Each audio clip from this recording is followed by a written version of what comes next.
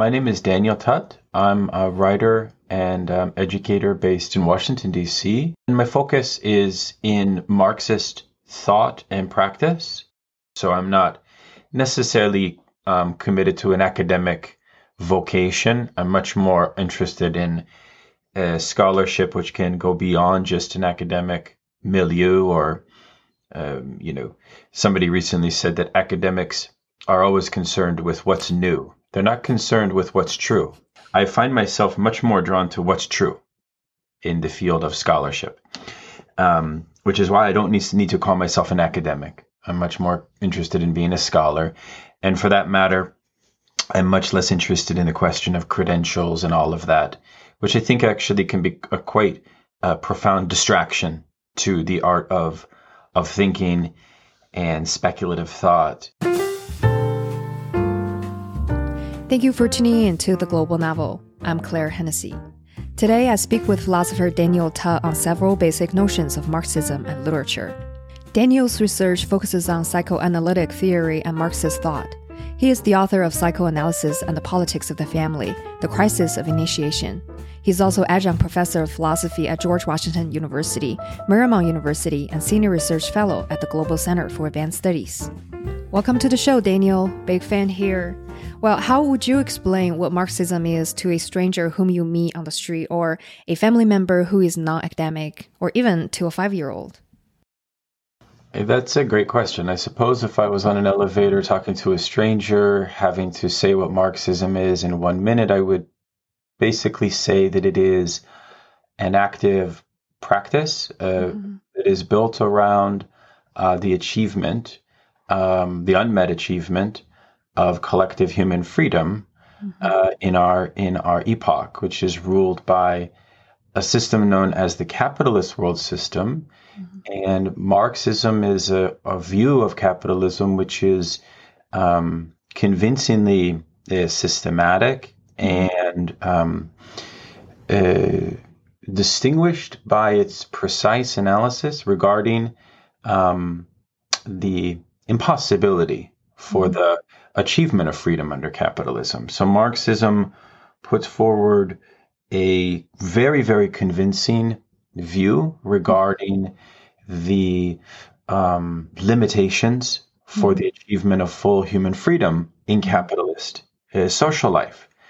And so Marxism, ISM, is the legacy of the insights that Karl Marx opens. He's just a founder of this practice. I wouldn't call it a philosophy, in part because Marx himself, along with his partner Friedrich Engels, put forward a scathing criticism of existing institutional philosophy in their time.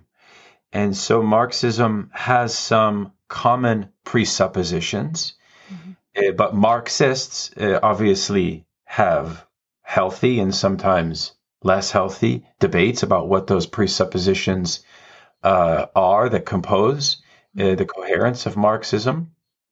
So it's fairly open. I would say it's not to be understood, although many have sought to understand it, as a modern theology or as a modern religion.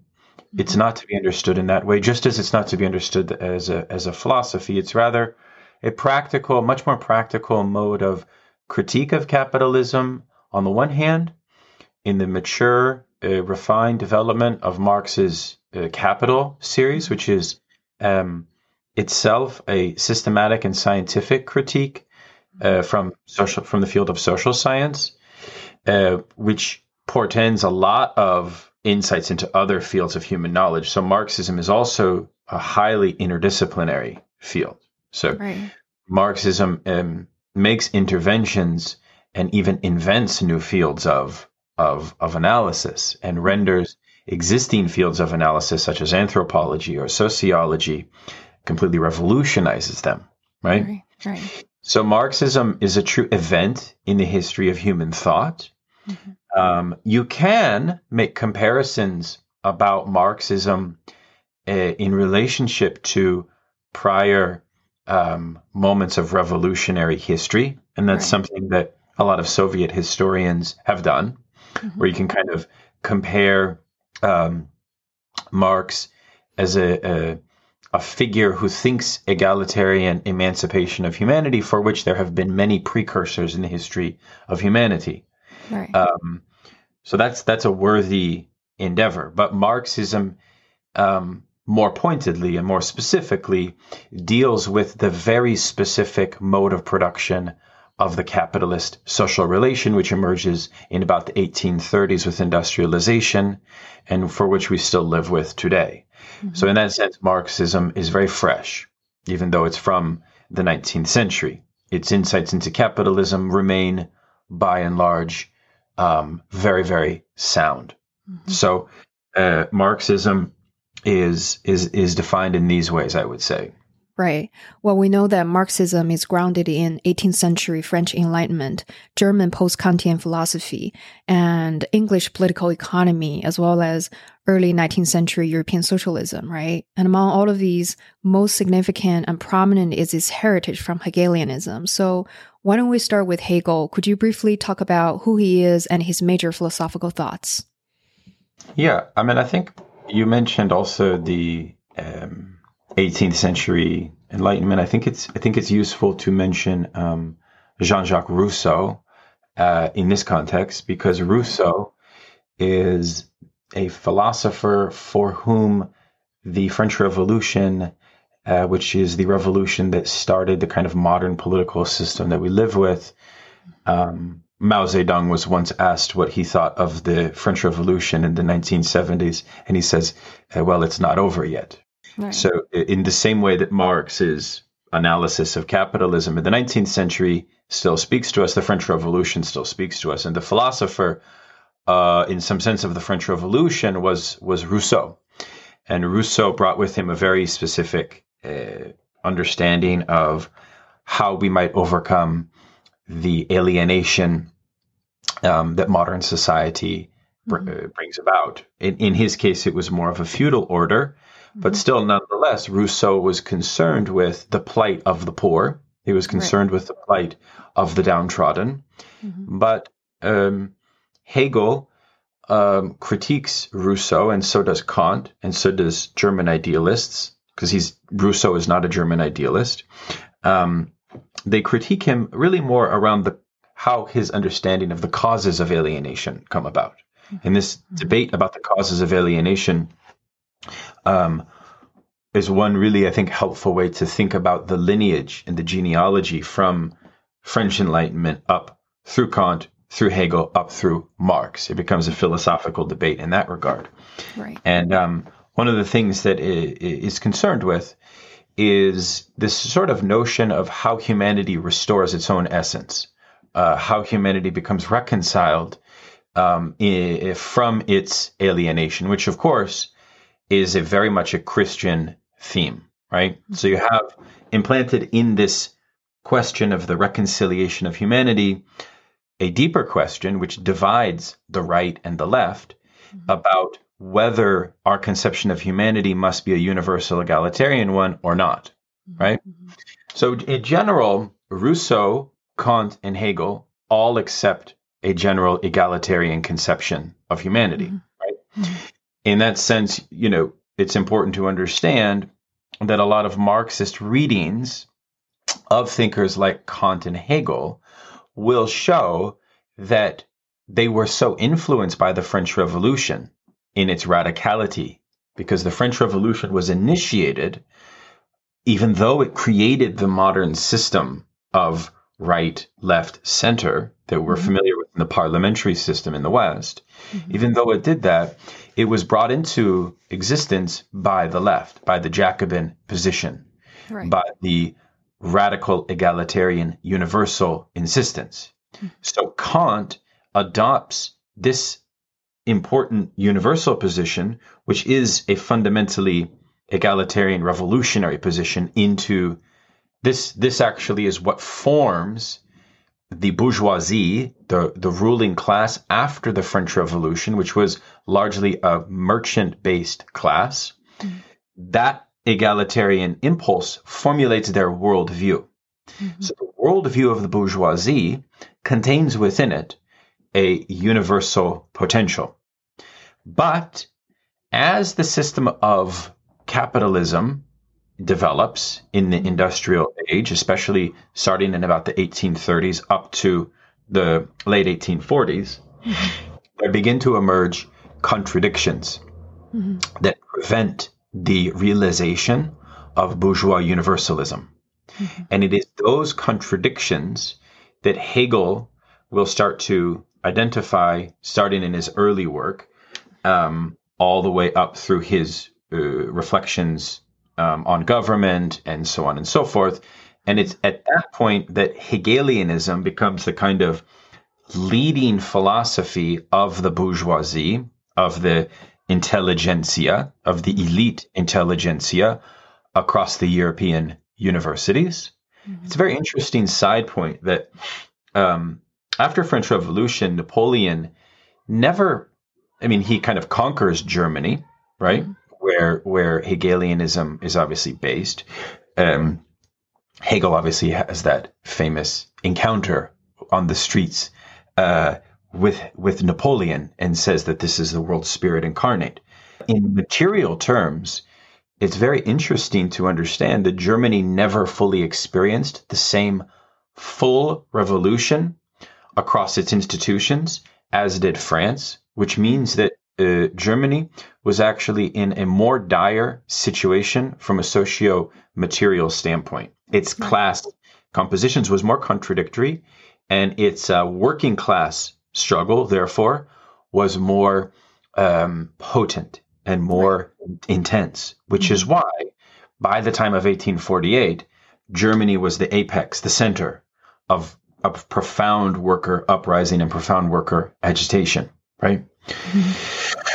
So Marx is a young philosopher who's from a bourgeois family, living in Germany, but he finds himself a part of an idealistic assortment of young thinkers called the Young Hegelians.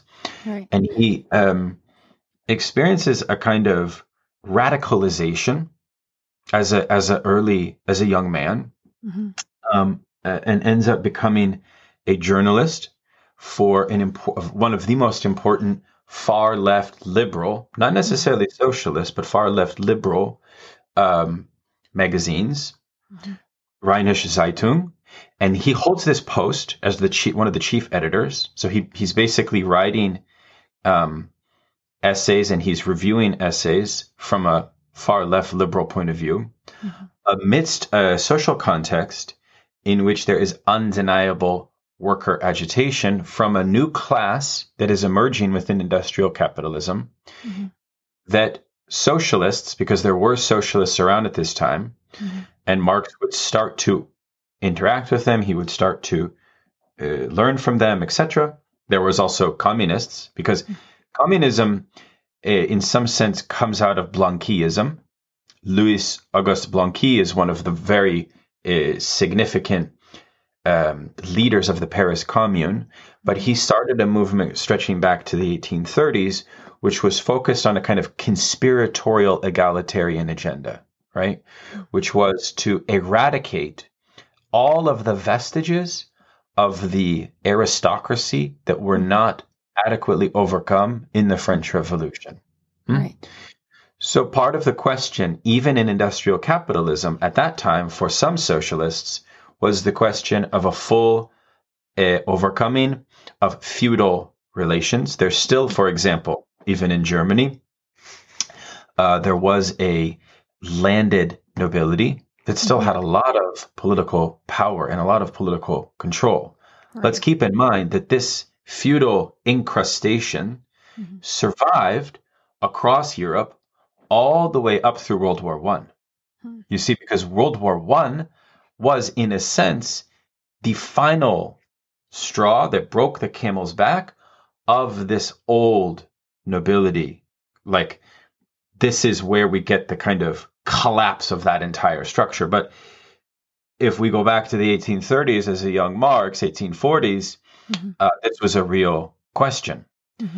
But Marx said, because part of what Marx was was doing was debating with other socialist thinkers, with other young Hegelians, with other young intellectuals regarding the best conception for how we understand social antagonisms in our present. Because Hegel has a maxim, a kind of maxim which you could understand as the sort of guiding task of the philosopher, which is that the philosopher's task is the comprehension of their own time in thought. Right. So Hegel tries to bring an analysis of historical forms of reason to bear on the present in such a way that his notion he calls the dialectic becomes a way of sort of arriving at a deeper, higher logic about the sort of unmet demands of human freedom and liberation that exist housed within the present. So Hegelianism becomes a kind of a key or a kind of legend or a kind of strategy, if you will, for how to arrive at the truth of one's own time. If Hegel's second maxim, you could say, which you see in the Phenomenology of Spirit, which he writes just a few years after the French Revolution, in fact, is that this knowledge of the present only comes in the wake of its occurrence, right? The owl of Minerva flying at dusk theme, right? This means that this kind of what Hegel calls absolute knowledge becomes the center of his philosophy, right? Right. Now, the fact that it becomes the center of his philosophy also opens up a problem from the point of view of Marx, because it becomes a question of who has access to this and who doesn't. And this becomes a big theme of one of arguably the most important texts in the canon of Marxism, which is the Communist Manifesto, which is a treatise, a manifesto treatise written by Engels and Marx as a position of their organization amidst the 1848 worker rebellions. 1848 witnessed the largest collective cross-nation uprisings and insurrections that were mostly spontaneous and all driven by this proletarian working class. So the alienation that this working class was experiencing was very unique, and the ruling class had no means by which to remediate this unique form of agitation that capitalism was producing. Right. So we see a claim by Marx and Engels in this work, the Communist Manifesto, that not only is our time, if Hegel's thing of comprehending one's own time, driven by this class struggle, which is primarily between two classes, bourgeoisie and proletariat. But there's also, they claim, this class struggle is trans-historical. So the reconciliation, therefore, of this class struggle, of this schism which divides humanity, is not unique only to us. No, they say in this other text, they write an early text called the German Ideology. They give a kind of historical schema, right? That we can sort of go back and study past societies as also driven by the same schisms and the same class antagonisms. But those class antagonisms are precisely what Hegel was unable to unearth in his analysis. Hegel didn't give an adequate account of this, and nor did Hegel adequately locate the most poignant logic for the expression of the universal truth of humanity from the standpoint of what Marx calls labor. But ultimately, Marx will say that in capitalist society, the only standpoint in which you can arrive at this achievement of this old Enlightenment ideal of universalism, which is an anthropological question as well. It was already established as an anthropological question from thinkers like Feuerbach, is through the position of labor. And that means that one must therefore come to a comprehension of how the capitalist system functions as an almost impersonal form of oppression and exploitation. And that then drives Marx to develop a more refined account of that in Capital. Right. Well, you just touched upon that Marxism is derived from Hegelianism. So could you please further explain in what ways that Marxism is a progression and even renovation from Hegelianism? Sure. Well, I mean, it's... If you have enjoyed this episode so far and want to hear the entire episode, you can subscribe at theglobalnovel.com/subscribe. Thank you so much for listening.